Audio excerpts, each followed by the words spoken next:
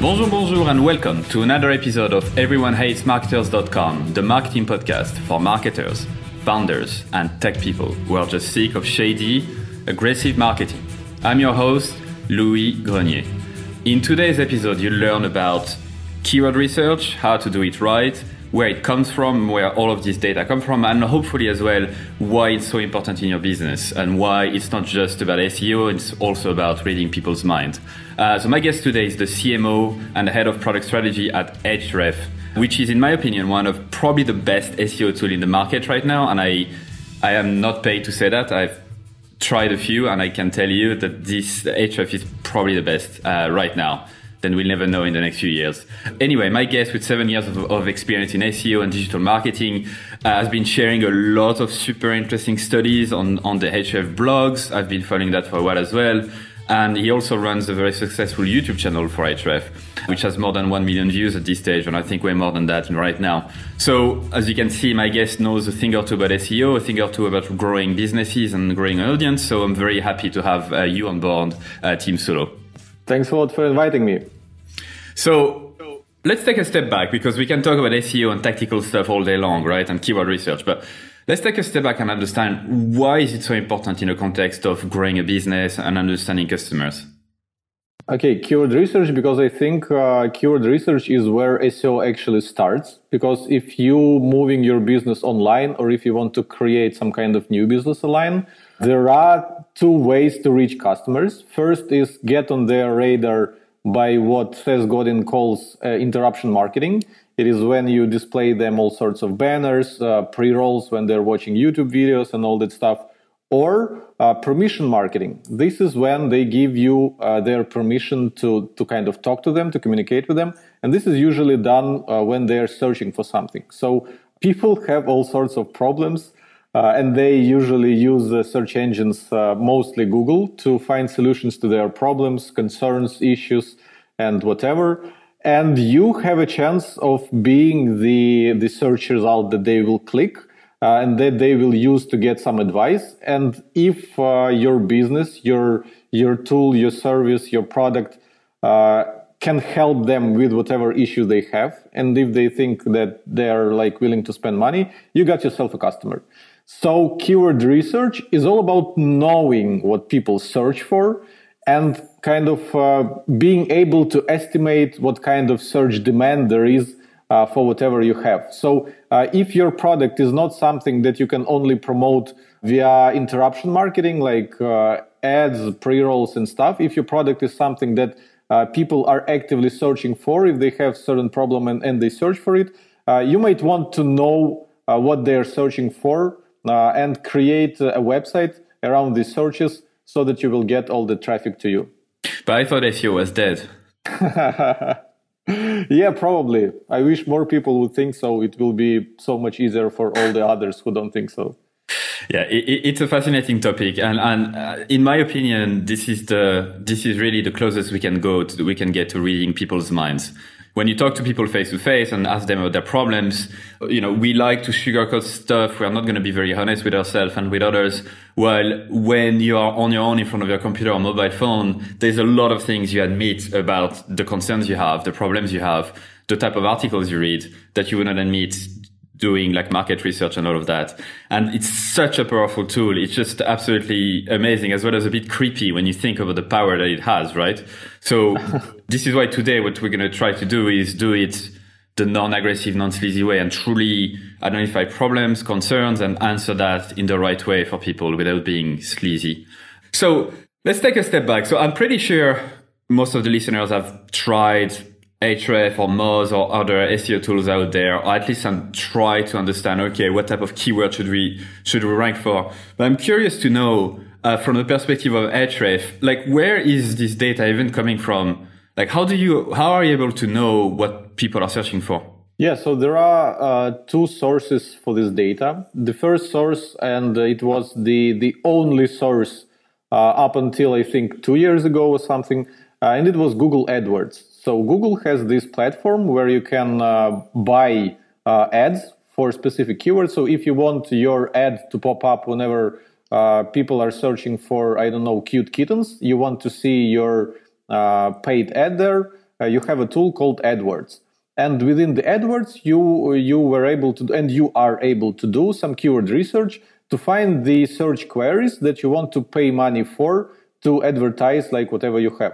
So this was, for a very long time, this was the only source of this data. And basically, Google was showing the actual searches that happen within their platform that people are putting into Google. And it was letting people research them. So like a lot of SEO tools were simply, scraping this data, because I don't think, maybe someone will later correct me on Twitter if I'm wrong, but I don't think that Google ever gave API to their like keyword data so that people could pull search queries via API and not just by using the web interface of AdWords tool. So yeah, a lot of different tools were scraping AdWords to get a lot of keyword data. Because AdWords is targeted at advertisers, and they are not interested to show you kind of the depth and breadth of real search queries that people are putting into Google, and they try to kind of generalize stuff. They try to group search queries together so that it would be easier for advertisers to pick the keywords that they want to go for. But for SEO people, they want some granularity. They want to know the actual search queries. They want to know the variety of the search queries. So there's also a second source of keyword data that appeared not too long ago, and it is called clickstream. Basically, clickstream data is data that is being collected by all sorts of applications, mostly free, that you install on your computer, in your browser. And when you agree to the terms of service, they say that they will collect anonymized, and this is a very important word, anonymized data on what you're doing online, and they have the right to resell it to other companies. So you don't have to worry about these things because, like I said, they are anonymized. If anyone would collect kind of personalized data, someone will notice it, and there will be a great scandal with this company. So everyone is playing safe game and making this stuff anonymized. And so basically, there are some companies that buy this data from like everyone they can buy it from to aggregate it in one single place. Because, for example, if you have only a single plugin for Chrome, and this plugin is being used by 1 million people, that's only like a little bit of the whole internet popularity. So you cannot collect a lot of data from just 1 million people. You need more. This is why those clickstream data providers, they try to buy clickstream data from all the sources they can, and then they resell it to other companies like Ahrefs. So we're not collecting this data ourselves. We do have, for example, our own plugin for Chrome, but we don't collect data because we don't have enough users.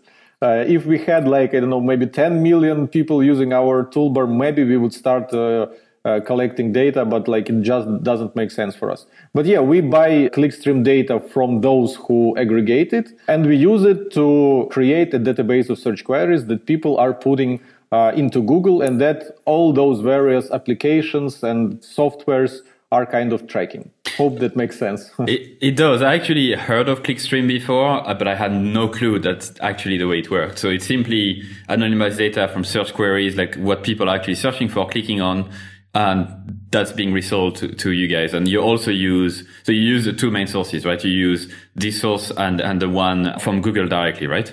Yeah, but the Google, like I said, Google doesn't give API. So basically, to collect this data, you need to scrape them, which is, as far as I know, against their terms of service. So we're not scraping them, and our database of Google search queries is not updated very often, because we also, as far as I know, I may be wrong, so don't take my word for it, but as far as I know, we also buy it from third parties. But clickstream data, because there's no kind of harm in collecting it, we're not breaking anyone terms of service, we update it every single month. So every month we buy a new package of huge package of clickstream data, and we update our keyword database with new search queries. So whenever some trend appears, I think it was last year, Pokemon Go, we were able to pick it up pretty much the next month when we purchased the data. And other tools were lagging behind because they don't update their databases this often. So Clickstream has a lot of advantages over trying to scrape Google AdWords. But it is also super expensive. So I see a lot of people saying that, why don't you just use free tools? They have enough data. I'm afraid there's no way for free tools to work with clickstream data because of how expensive it is. So with free tools, you're getting kind of a small amount of real search queries that people input into Google. And I'm not saying it is bad. So for many people, free tools is a great start. So they can get a lot of value and they can start getting traffic just by using free keyword research tools. And this will be enough to build some pages to understand what people are searching for. But eventually you're going to hit the ceiling, and then you will have to refer to paid tools to go deeper and to find search queries that you won't find in those free tools. So let's talk about a fictional business that is about helping people from Europe or the US to create a business in Singapore. You guys are based in Singapore. So let's take this fictional example. It probably exists, but let's take this fictional example. And let's say we don't have a lot of visibility online. We want to sell more. We want to attract more people to do that. So how do you go about knowing this is what we need to do, to knowing the type of topics, the type of keywords that are likely going to move the needle for you? Yeah, so what you just said is you provided me with the so-called seed keywords, and these are Singapore, business, and maybe things like establish or create or set up.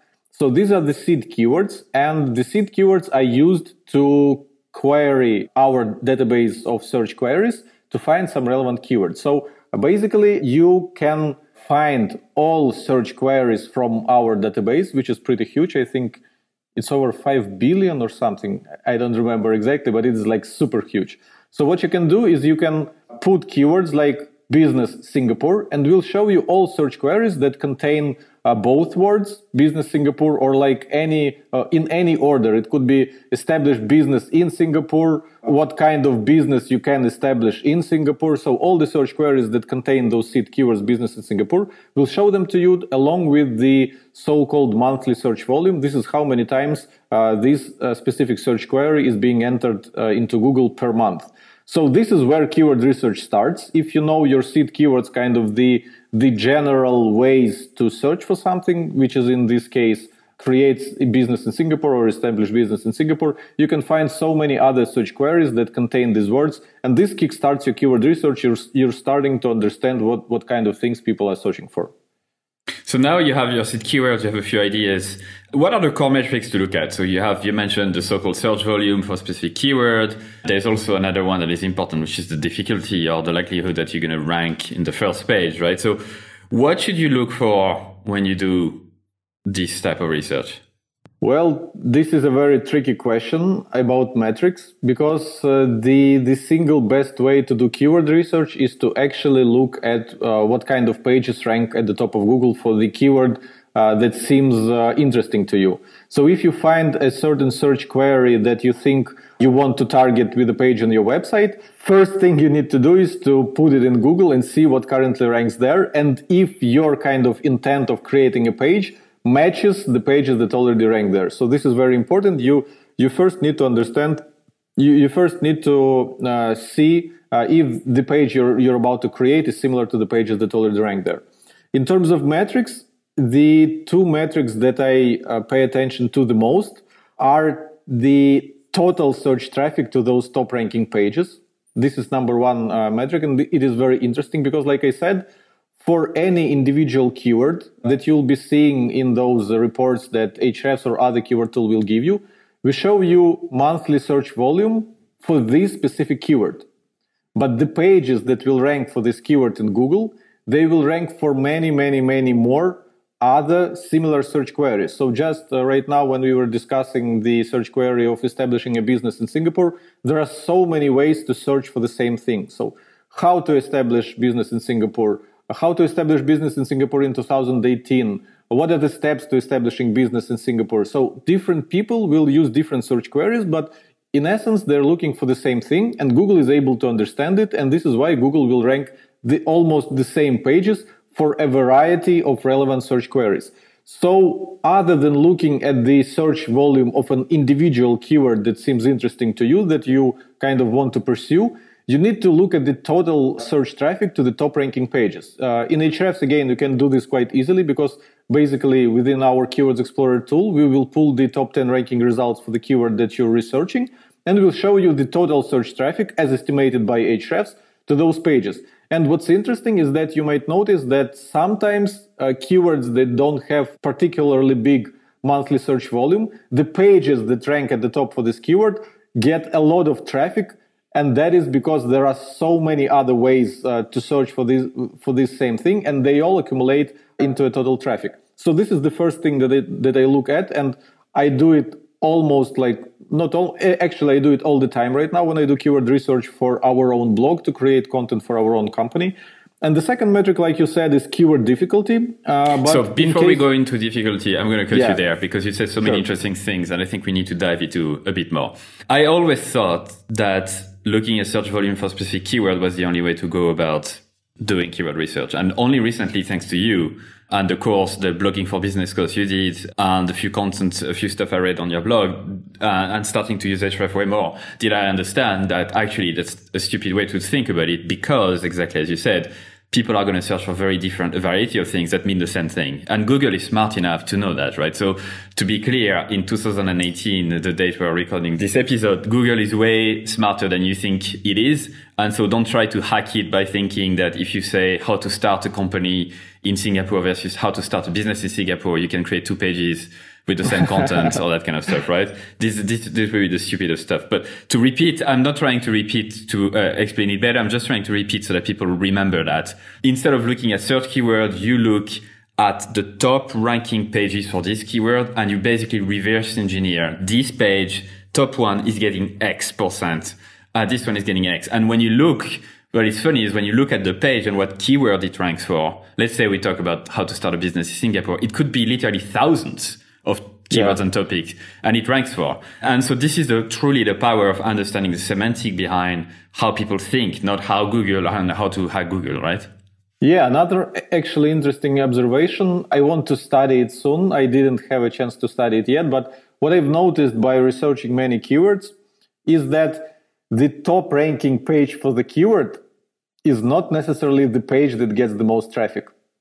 So sometimes the pages that rank lower, they might be getting more traffic just because they cover the topic better. And that is why Google ranks them for more relevant keywords. And the top ranking page, it might be super focused on a specific topic, so it ranks high, but it doesn't have any additional information, so it doesn't generate any additional traffic. So this is why I'm saying that the best thing you could do while doing keyword research is actually research the pages that rank for the keyword that you want to rank for, see like what kind of content they have, see what kind of keywords they rank for, and how many keywords they rank for, and how much traffic they're getting in total.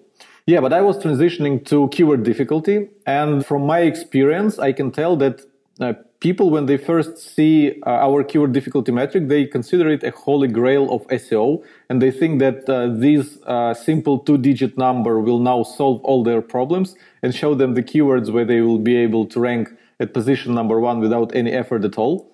But of course, that is not true. You just mentioned yourself that Google is pretty sophisticated. There's a lot of technology. There's billions of dollars behind Google. And there is no way for us or anyone else to capture the whole complexity of Google algorithm in the single 2-digit number. So 25, yeah, I can rank for this.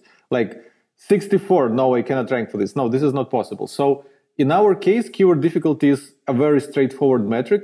It only shows you how many backlinks the top ranking pages have on average. So it's just a proxy to the link popularity of the top ranking results. So if you see keyword difficulty 0, it means that all top 10 pages that rank in Google for your keyword, they have little to no backlinks, maybe 1 backlink or 2, but most of them... Can you define a backlink for us? Yeah, usually backlink is defined by how many kind of unique pages are linking to a given page. But when I talk about backlinks in the context of keyword difficulty, what I actually mean is how many unique websites are linking to a specific page. Because once you start digging into SEO, you quickly realize that unique linking website has more value than linking page. Because otherwise, to rank high in Google, all you'll have to do is create a second website, create 1 million pages on that website, and create 1 million links to your website. But this doesn't work like that. A link from a unique website will always have, not always, but in general, it has kind of more value than getting second, third, fourth, 10th link from the same website. It is more complicated than that, but still, when researching the top ranking pages and determining your chances of outranking them, you should look at how many links from unique websites they have. This metric, over the years, it has proven to correlate really well with the Google position. So keyword difficulty is basically a proxy to how many backlinks the top ranking pages have. If you see keyword difficulty 0, it means they don't have any backlinks, which means that your page won't also need any backlinks to rank there, or like you will be able to outrank them just by getting a few backlinks. But if you see keyword difficulty, let's say 40, I don't remember what exactly it refers to, but let's say it refers to 200 domains, unique domains on average. We say it in our kind of hint. We explain what each number, like how it translates into referring domains, into unique linking websites. But yeah, the higher the keyword difficulty, the more websites you'll have to persuade to link to your page in order to rank at top 10. So I want to go back to the first point, not keyword difficulty, because I think it's a bit easier to understand than the first one. Recently, I've made some research about the topic of website optimization, right? And I wanted to know whether we could create a page that around the topic of website optimization. And I already had an idea in mind. So we already had content for it from many different pages. And we say, okay, why don't we merge them together to make it a guide about website optimization? But by looking at the top 10 ranking pages, what we understood was looking at the nature, the kind of pages that were ranking for it. They basically were answering queries from a different angle than we thought. So website optimization for a lot of sites was more about SEO optimization and speed optimization. And only one page out of the 10 was actually mentioned what we wanted to say, which was more about how to optimize your website for your users and how to understand your users, basically conversion rate optimization. And so by just looking at the top 10, what is ranking and the type of things that people search for and the type of page that are ranking, I understood that the topic wasn't necessarily the right one. What I thought was a website optimization was in fact not what people were searching for. So I'm going back to that because this is also a critical aspect of SEO. It's not blankly just looking at keywords and thinking, let's write something about it. It's also about trying to reverse engineer what people have in their head when they search for something, right? Yeah, so you're touching a very interesting topic and very deep. It also goes back to how Google algorithm works and how it picks pages that should rank. Because obviously the number of links or the number of linking websites or how many times you use a specific keyword on your page are not the only ranking factors. Otherwise, it would be super easier to game Google. And I don't think that any Google representative ever confirmed this. But in the SEO industry, there's a strong suspicion that Google is using behavioral factors to determine which pages should rank higher and which pages should get lower, especially when the search query gets kind of enough traffic. So if there's a popular search query, let's say it's getting searched 40,000 times per month, and that's just one search query, not counting all the relevant search queries that mean the same thing, which means that Google has enough data, it has enough traffic to see how people behave when they click on the relevant pages for this search query. What we see today is that for popular search queries, Google kind of pay attention to how people behave. So like you said, if people were expecting for website optimization, if they were expecting to see some SEO tutorials, and your tutorial will rank there, and they will click it, they will realize that is not what they were looking for. They will bounce, click something else, and stay there. So Google might see this kind of stuff, but that is mostly for popular search queries. If you're targeting less popular search queries that get, let's say, less than 1,000 searches per month, in my experience, from what I saw, Google doesn't rely on the behavioral data that much because they don't have enough of it. So they cannot make a good assumption on what's happening there. Different signals play a role there. But again, from my experience, what I saw is that Google is actively testing. So they have a lot of, topic modeling algorithms, understanding what the page is about. They basically trying to create artificial intelligence that would read pages and basically understand what they're about, and all that sophisticated technology. So what I see is that Google will often, like you said, when there's a set of top 10 ranking pages and all of them have a specific intent, but there's kind of another angle to look at this search query. What I see is that Google will often try to put the page that is not aligned with all other pages into top 10, get some kind of traffic for it, get people to click for it, and Google will observe how people behave. So that is interesting, and I think I saw a video, it was created by Brian Dean. if I'm correct, he said that he had an article, how to get high quality backlinks, how to get I think it was how to get high quality backlinks. And what he noticed is that this page, for a few days, it ranked for the search query, how to get high, because it has how to get high quality backlinks. And so Google thought maybe this page is relevant to how to get high. So Google started showing this page to people searching for how to get high. But then Google realized that this is not what these people were looking for. So the page dropped. And I think Brian Dean mentioned this kind of case in his video, which was quite fun. So what I'm trying to say is that even if the top ranking pages are not aligned with the angle that you have in mind, sometimes it still makes sense for you to create a page around this angle, because some people may be actually looking for your angle. And if once Google will put you there among the top ranking pages and people will click and people will stay, your page can stay in the top 10 ranking results. So, but this is a gamble. You never know what the majority of people want when they search for something. This is an interesting topic because I'm trying to go back to always to the same point, that it's all about understanding your people and understanding your users and give them the best answer you can. And Google is getting smarter and knows that now, and known that for a while. So even, let's say you want to hack, get into the first page by just displaying a page that is a bunch of nonsense, because the volume is not that high, therefore Google is not going to have a lot of behavioral data for it, and you're just trying to rank for it because you can just rank for it. It's a shitty thing to do anyway, because you're not going to answer people's requests, right? And so if you're not clear about, I would say, a topic or stuff like that, I think it will be, if you don't have a lot of data, and interviewing people, talking to them directly, understanding, what do you understand by website optimization? Maybe reverse engineering that will probably help you way more than trying to hack anything out of Google. Because as we mentioned many times now, it's not a stupid company. They are extremely sophisticated. They're working on stuff you wouldn't imagine are possible. So let's not try hack it, and let's try to understand people a bit better.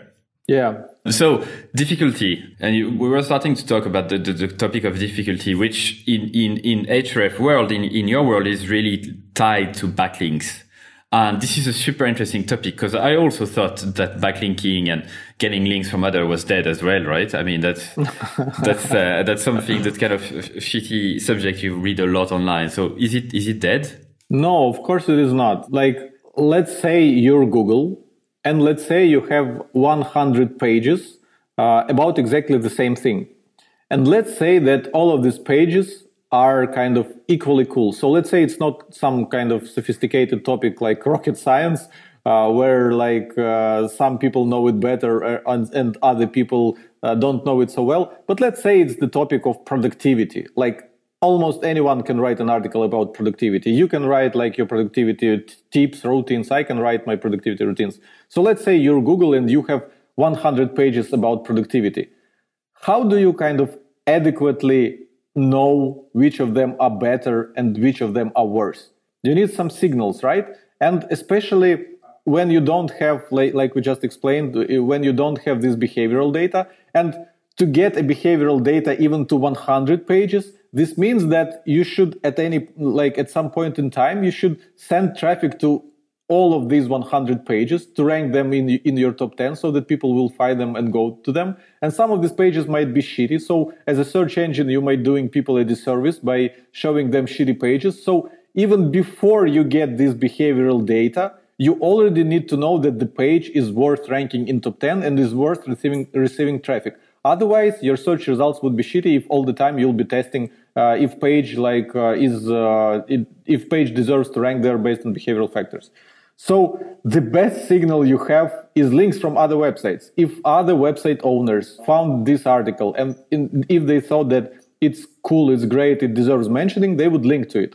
And basically this concept comes from the very beginnings of Google, where the two founders, Larry Page and Sergey Brin, they were studying at Harvard, and they were doing some, they were creating the search engine, and they took this principle of counting backlinks from research papers. So what happens in research papers, when you do some kind of research, you kind of build it on top of research that other people did, right? You have those like different concepts in physics that were studied by someone else. And what they noticed is that certain research studies get mentioned by other research studies more often, which means these research studies are kind of more fundamental. If there's more work done on top of these research studies, then these research studies have more impact. So similar to kind of looking at how many times a certain research study gets quoted in other research studies to grade its importance, they started grading the importance of pages based on which other pages are linking to them. This realization, this concept, it is so simple, but like it basically stands behind Google as a like multi-billion company that it is today. So they took this concept and they built a search engine on top of it that provided much better results than any of the search engines that existed at the time that were trying to read pages, look at how many times keywords are mentioned, look at the other like synonyms and all that stuff. And this principle is still at the foundation of Google. And all the time Google representatives get asked the question like, name your biggest ranking factors, or do you still can you still confirm that links play a role in rankings? And they always say yes, because there's just no better way to rank pages. Of course, there are many more factors that they use other than links, but this is like so fundamental. But this is the closest, exactly as you said, this is the fundamental. This is the closest Google found to the actual nature of relationships between humans, right? I mean, if you are someone that people look up to, Tim, you're likely to have a lot of people who follow you or subscribe to the newsletter, who want to talk to you at conferences, invite you at conferences. So you would attract naturally a lot of links, in a sense, a lot of people like following you and stuff and citing you when they speak at conferences. So it's just relationship building 101. This is how influence works, which is one of the core principles of persuasion. This is how people are, considering the importance of someone versus someone else. And so this makes total sense that Google tried to do the same online. And anyone thinking that this is dead, that like link building and backlinks don't count anymore and all of that are really insane, because they need to remember the basic fundamental of relationship building. So I'm glad you said that. I actually didn't know this story. That's quite interesting. There is something I want to touch on. We haven't really talked about that before getting into this interview, but you're an expert in this topic as well. And that connects to backlinks.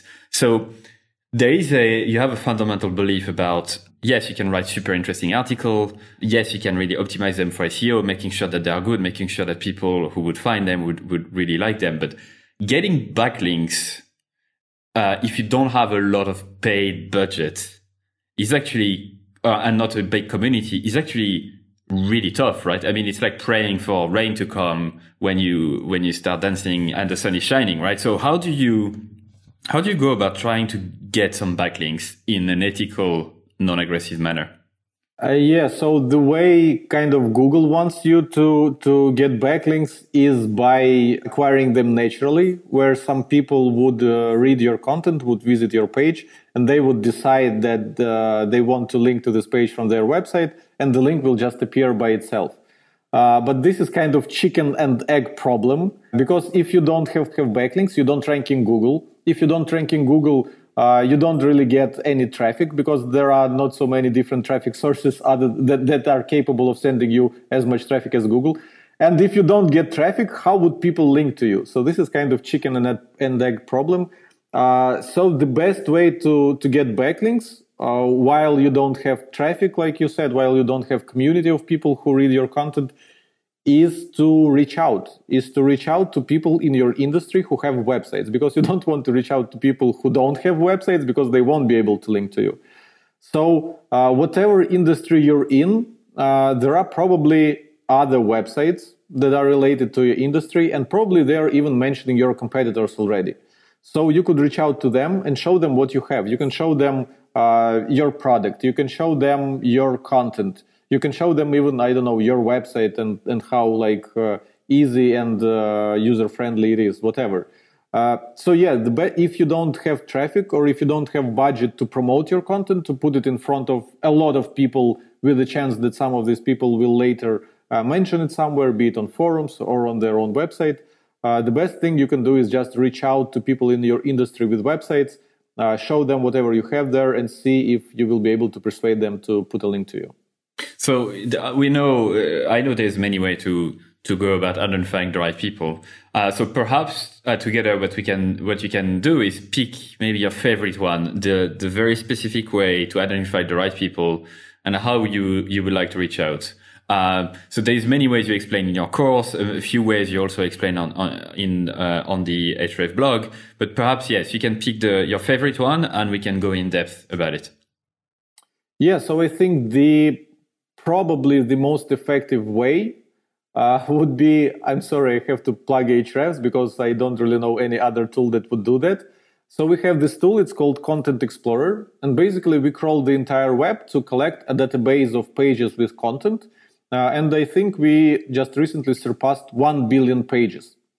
So what you can do is you can kind of query this database and request to receive a list of pages that mention a specific keyword. So let's go back to the example of building a business in Singapore. So in this case, I want to know all pages from all around the web that mention business in Singapore or Singapore business or any other variations. So if a page mentions business in Singapore or Singapore business, it means that this page is somehow connected to my topic, to my website, to what I'm trying to build and promote. And probably the entire website, not just this page, is somehow related to this, which means that it makes sense for me to reach out to the owner of this website. First of all, I need to actually open the page, read the article, and see what kind of context business in Singapore was mentioned in, because there are like a ton of angles of how this can be used in a sentence. But still, using Ahrefs, you can quickly export, I don't know, thousands or maybe hundreds of thousands of pages that come from unique websites that mention business in Singapore or whatever a keyword related to your industry people might use when they publish pages online. And from there, you just research, like find contact information of these websites, try to understand in which context they were mentioning your keyword, and if it makes sense to you, to reach out to them and introduce yourself. This is the very best way that I know, because you find pages and you find websites that are already mentioning your industry. They are already mentioning whatever you do. So all you need to do is connect with them, introduce yourself, show them what you have, and then it depends on the thing that you have. If you want to promote your service or your product should be good. Otherwise, they won't care. If you're trying to build links to a piece of content, the piece of content should be amazing. Otherwise, they won't care. So if you do this and it won't work, don't say that team lied to me, this doesn't work. First, look at your content and look at your product. If it is superior to any other alternatives, it should work like a charm. If it lags behind whatever is there already, this strategy won't work. Yeah, and I'm glad you mentioned that, because I receive, surprisingly enough, a lot of link requests. And most of the time it goes as this: hi, Louis, I just stumbled upon this amazing article, which is basically a link to one of my interviews. So first of all, you know that they haven't read it. You mentioned Moz in there. I was wondering if you could also link to Href. That's the type of stuff, right? But like, I didn't mention it. My guest mentioned it, right? Yeah. So I'm not going to fucking replace what you said and replace it with something else, because you said it. Anyway, it just proves that nobody read it. So what I'm going to steal a bit of tips from your knowledge. We've used this tactic a few times already. If you have an angle that is unique, so let's say talking about website optimization again, or the business in Singapore. Let's say you have a way to create a business in Singapore, or a structure, a process that is different from all of the other pages out there, like the top 10. Then this is a very good way for an outreach to say, hey, I've read your article, you mentioned that, but actually, what if I told you there's an actual completely new way or different way that you haven't mentioned, and here it is. So that works really well. Don't try, from experience, don't try to outrank or try to contact with someone with just, as you said, a shitty piece of content that doesn't offer any different value. So from your experience, apart from this angle of, this is a new angle, this is something new, what else works really well to introduce a concept to someone else? Yeah, first of all, I enjoy how you said that people don't read, that you see that people haven't read your article just by referring to it as article while it was an interview. So this is very it should be very insightful to people who are listening to us right now. So yeah, my best tip is to actually go and study the page and make sure you will write a relevant personalized email, because this will increase your chances of acquiring a backlink tenfold, because you will find the way to pitch your backlink based on what you've just read. I also have you mentioned, and basically I mentioned it too, that whatever you're offering, it should be relevant to the person that you're reaching out. Like I said, it should be better, but you mentioned, it doesn't necessarily needs to be better, but it should be kind of different. And the bottom line is that whether different or whether better, it should be interesting to the person that you're reaching out to. So it should be relevant to the person that you're reaching out to. And again, let's be honest, people life gets in the way. So even if what you have is it's super amazing, it's better than everything else, it has a unique angle and blah, blah, blah, and it is super relevant, and you read the page and you wrote super personalized email, and you send this email and no one is replying to you, don't get upset about it. The person might be in the hospital or whatever. They might be having their own problems. And your email is what they care about least of from any other things in the world. So you should prepare yourself that the success rate would be quite low, even if you try super hard, and it is okay. But that doesn't mean that you should give up after sending 10 requests and not receiving any reply or not receiving any backlinks. And in terms of how our own content marketing team here at Ahrefs does outreach, we don't even request links. So our goal, the goal of the outreach emails that we write, is to genuinely make a person on the other side of the screen interested in what we have. So if the person will click our link and will at least skim through our article, we consider it a success. Because later, that person might not link to us right away. And of course, this person is highly unlikely to go and update their page and put our link there to that specific page.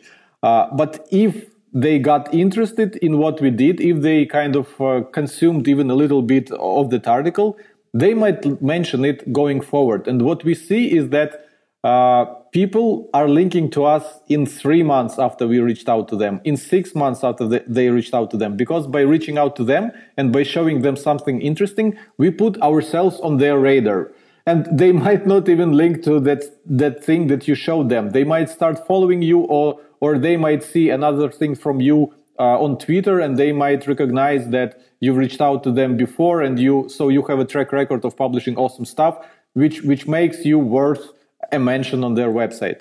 So yeah, it's all about being natural. It's all about being genuine. It's all about investing your time into making it personalized, in studying the person that you're reaching out to, and making your outreach request interesting for them. Because a lot of people, all they care about is themselves, and they start your email with can I get a backlink from you? Of course not. Make it interesting for the person who is receiving your email. That's the trick. Another thing I want to share, because you haven't mentioned that in the course, but I think you're doing that as well during your outreach, is instead of going for the kill straight away, is exactly the same that all the stuff we mentioned before. It's building a relationship. So I would reach out to you and I would say, for example, I didn't reach out to you and say directly, can you book a time that suits you in my calendar for the interview? So I first sent you a quick email about what it was about, ask you if you're interested, and then would I send you the invite. Very same, I think, for our outreach. Let's say you identify someone who talked about how to start a business in Singapore, and you've identified an angle, something else that would add value to this topic. I would probably try, if you've never contacted this person, to just say, hey, very well done in this article. There is another thing that I think you might be interested. Can I send it to you? And sometimes just the little reply that, the yes that they say, gives you the right then to ask for something a bit more, saying, okay, here's the article. If you find it interesting, maybe it would be nice if you could link to it in the future. And I found that this is something that works well, which is kind of the foot in the door principle. So starting with something very small, you just ask them to reply to this email, and then you can create a relationship. Now, it takes more time, but that's what it is, right? That's what it takes. To be honest, I've heard about that strategy, and it was being popularized and mentioned by many, many people, just as any new strategy, like every kind of influencer and every person who needs to impress their audience with new hacks is always on the lookout of kind of new tactics, new strategies. And this was the next best thing in outreach. And to be honest, I don't really buy it. So sometimes I get emails with this kind of trick, like, I have this thing, can I send it to you? I just like click delete on this email, so I don't care. So I might offer a variation of this foot in the door principle, because there is foot in the door principle. I think it comes from probably Robert Cialdini's book, where you like ask for a small commitment before asking for a bigger commitment. So yeah, what I would do if you don't want to send the link, because I think the bottom line, the goal of can I send it to you question is so that you won't include the link in your email, because as far as I know, emails with links, they have a better chance of going to the spam folder of the person who will receive that email. So this is why you want to send plain text emails and avoid links, because the possibility of a person receiving it in their inbox and not spam folder increases. So what I would offer instead is, don't send the link to your article. Give them a quick recap of like what you wanted to say. So if we're discussing business in Singapore and you stumble upon an article with steps on registering a business, and you know, like for example, you know a company that does this does it for peanuts, for just like a few dollars, you can reach out to this person and say like, hey, did you know like this company does it for this kind of money, and you can actually register the business like while being in another country, blah, blah, blah. And don't include any links. Just give this person an information, something interesting, and see if they will be interested, if they will reply, like even if they will reply, thanks, I didn't know that, or thanks, I did know that, but I didn't include it in the article because this and this.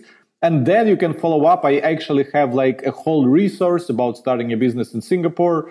And like, here are like my most interesting articles. So you have this foot in the door by saying something interesting to them, but by making them reply. And they reply not because you ask like, do you want to see my page? And they should say yes. Like, imagine you're like reaching out to Gary Vaynerchuk and you're saying him, Gary, do you want to see my page? He doesn't care about your page. Like, he couldn't care less about your page. But if you say like, Gary, so I've watched interview with, let's say, Tony Robbins, and he said that you're the most awful person in the world, this maybe Gary would read and reply like, you can tell Tony to go, let's not swear on your podcast. So yeah, I would suggest people to just reach out and write an interesting email that would prompt a person to reply. And from there, you can establish a relationship with them and show them your product, your website, your pages, your content, or whatever you wanted to show them.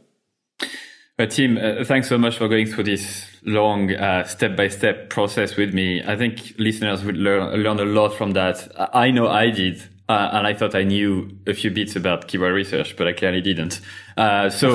I'm pretty sure a lot of people will reach out to you, and I'll ask you for more details about how they can contact you if they have any questions. But before that, I have always 3 questions I ask at the end of each interview. And the first one being, what do you think marketers should learn today that will help them in the next 10 years, 20 years, or 50 years?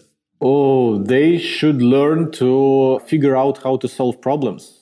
Whatever you need to do, whatever problem you have, you just have to figure it out. You need to Google, you need to talk to people, you need to try things and figure out what works and what doesn't. So this is the most important skill, because technology changes, tactics change, the perception of audiences change. And like as a marketer, like at least my day-to-day job is figuring stuff out, figuring out how this works, figuring out how that works. So I think this is the most important skill, to be able to figure out things that you didn't know anything about before. What are the top 3 resources you would recommend our listeners? Could be anything, like a podcast, a book, a course, a software.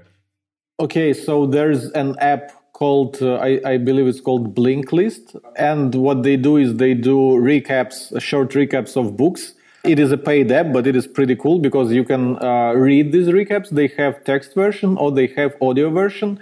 And basically, you can quite quickly go through a lot of interesting books in just little time. So this is a great resource to learn from books.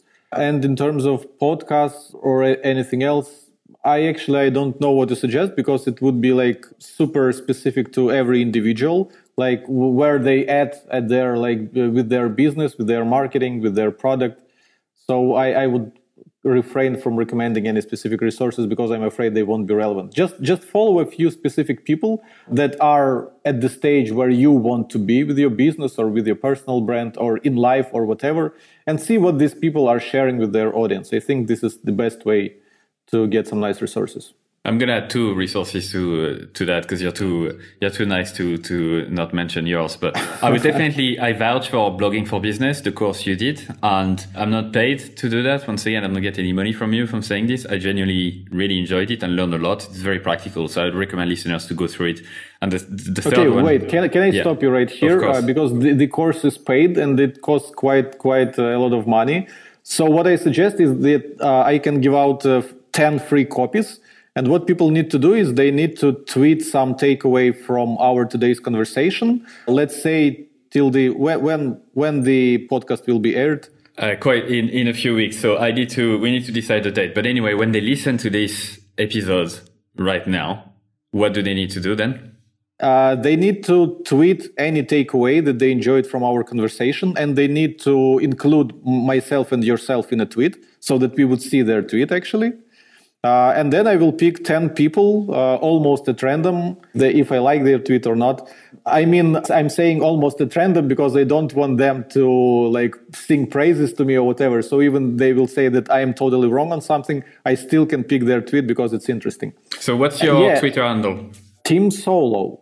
I think you will just include it maybe in the show notes or whatever. Yeah, but they might just listen on the phone and they might not check the show notes. So Team Solo is yours and mine is Louis Slices, which is a bit odd, but probably people know that. Or Everyone Hates Marketers, you can find it. So yeah, that's a nice offer of you. I'm pretty sure more than 10 people will do that. I mean, they do because it's worth quite. How much is it? How much is the course? Almost $800. Yeah, but it's worth the money. So, and I agree, a lot of listeners might not be able to afford it because they might not work for a business that can pay for that. So I think it's a very nice offer to have $800 very practical course for free. So all you have to do is tweet at us and we'll get it sorted. Team will get it sorted.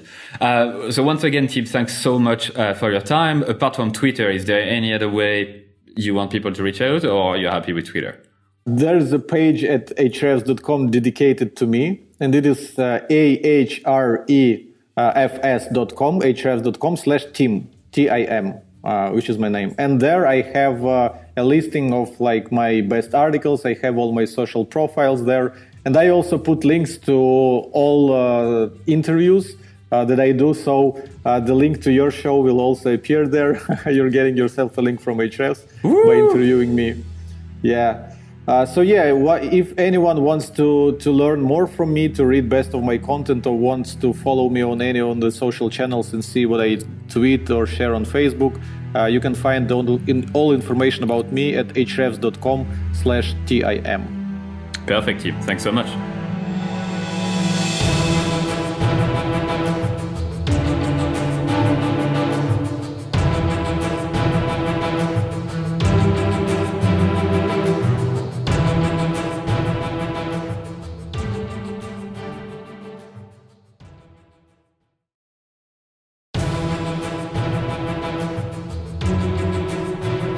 And that's it for another episode of EveryoneHatesMarketers.com. Thank you so much for listening. I'm super grateful. I'd love for you to consider subscribing to my daily newsletter, Monday to Friday, called Stand the Fuck Out Daily. I send very short, hopefully interesting, surprising, shocking, entertaining content to help you stand the fuck out. It's at EveryoneHatesMarketers.com. You can subscribe for free and obviously unsubscribe whenever you want. I'm just going to read a couple of emails that I got recently as a reply.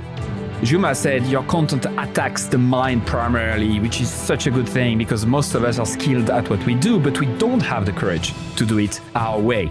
Mark, who just subscribed a couple days before, said, this is my first issue of your newsletter. Love it. Glad I subscribed. Brianna said, I just realized this morning that my email habit is now to 1, skim through the list, 2, select all unread industry email except yours, 3, delete and don't think twice, 4, quickly skim yours. Amy said, also loving the new content that's coming from you. It feels really lovely. Candle said, I like your writing a lot. It really resonates. There's so much bullshit out there. It's good to touch the authentic. And Chloe said, where is the I fucking love this email button? Brilliant. I hope you subscribe. You'll be joining more than 14,000 subscribers at this stage, which is crazy. It's the size of a small stadium. Anyway, thank you so much. See you on the other side.